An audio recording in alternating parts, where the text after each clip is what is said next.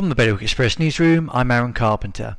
Some sex offenders in Jersey undergoing rehabilitation have lost their jobs and risk losing their accommodation after a list of their names and past crimes was posted online.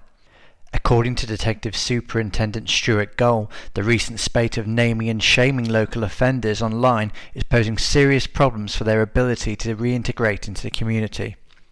Guernsey hotels are anticipating it'll be 2022 before the hospitality sector sees a normal level of income again, following on from the coronavirus pandemic.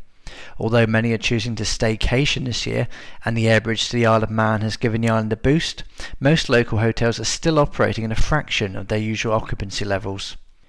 Jersey's Treasury Minister has ruled out cancelling thousands of islanders' 2019 tax bills amid a major shake-up to the system, instead announcing that some will be given 10 years or more to pay them back.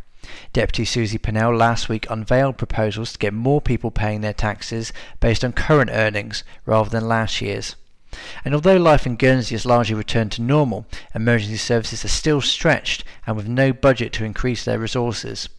Home Affairs President Mary Lowe said that both Bailiwick Law Enforcement and the Guernsey Fire and Rescue Service are still carrying out functions they would not normally be expected to, including self-isolation checks on those required to quarantine for 2 weeks.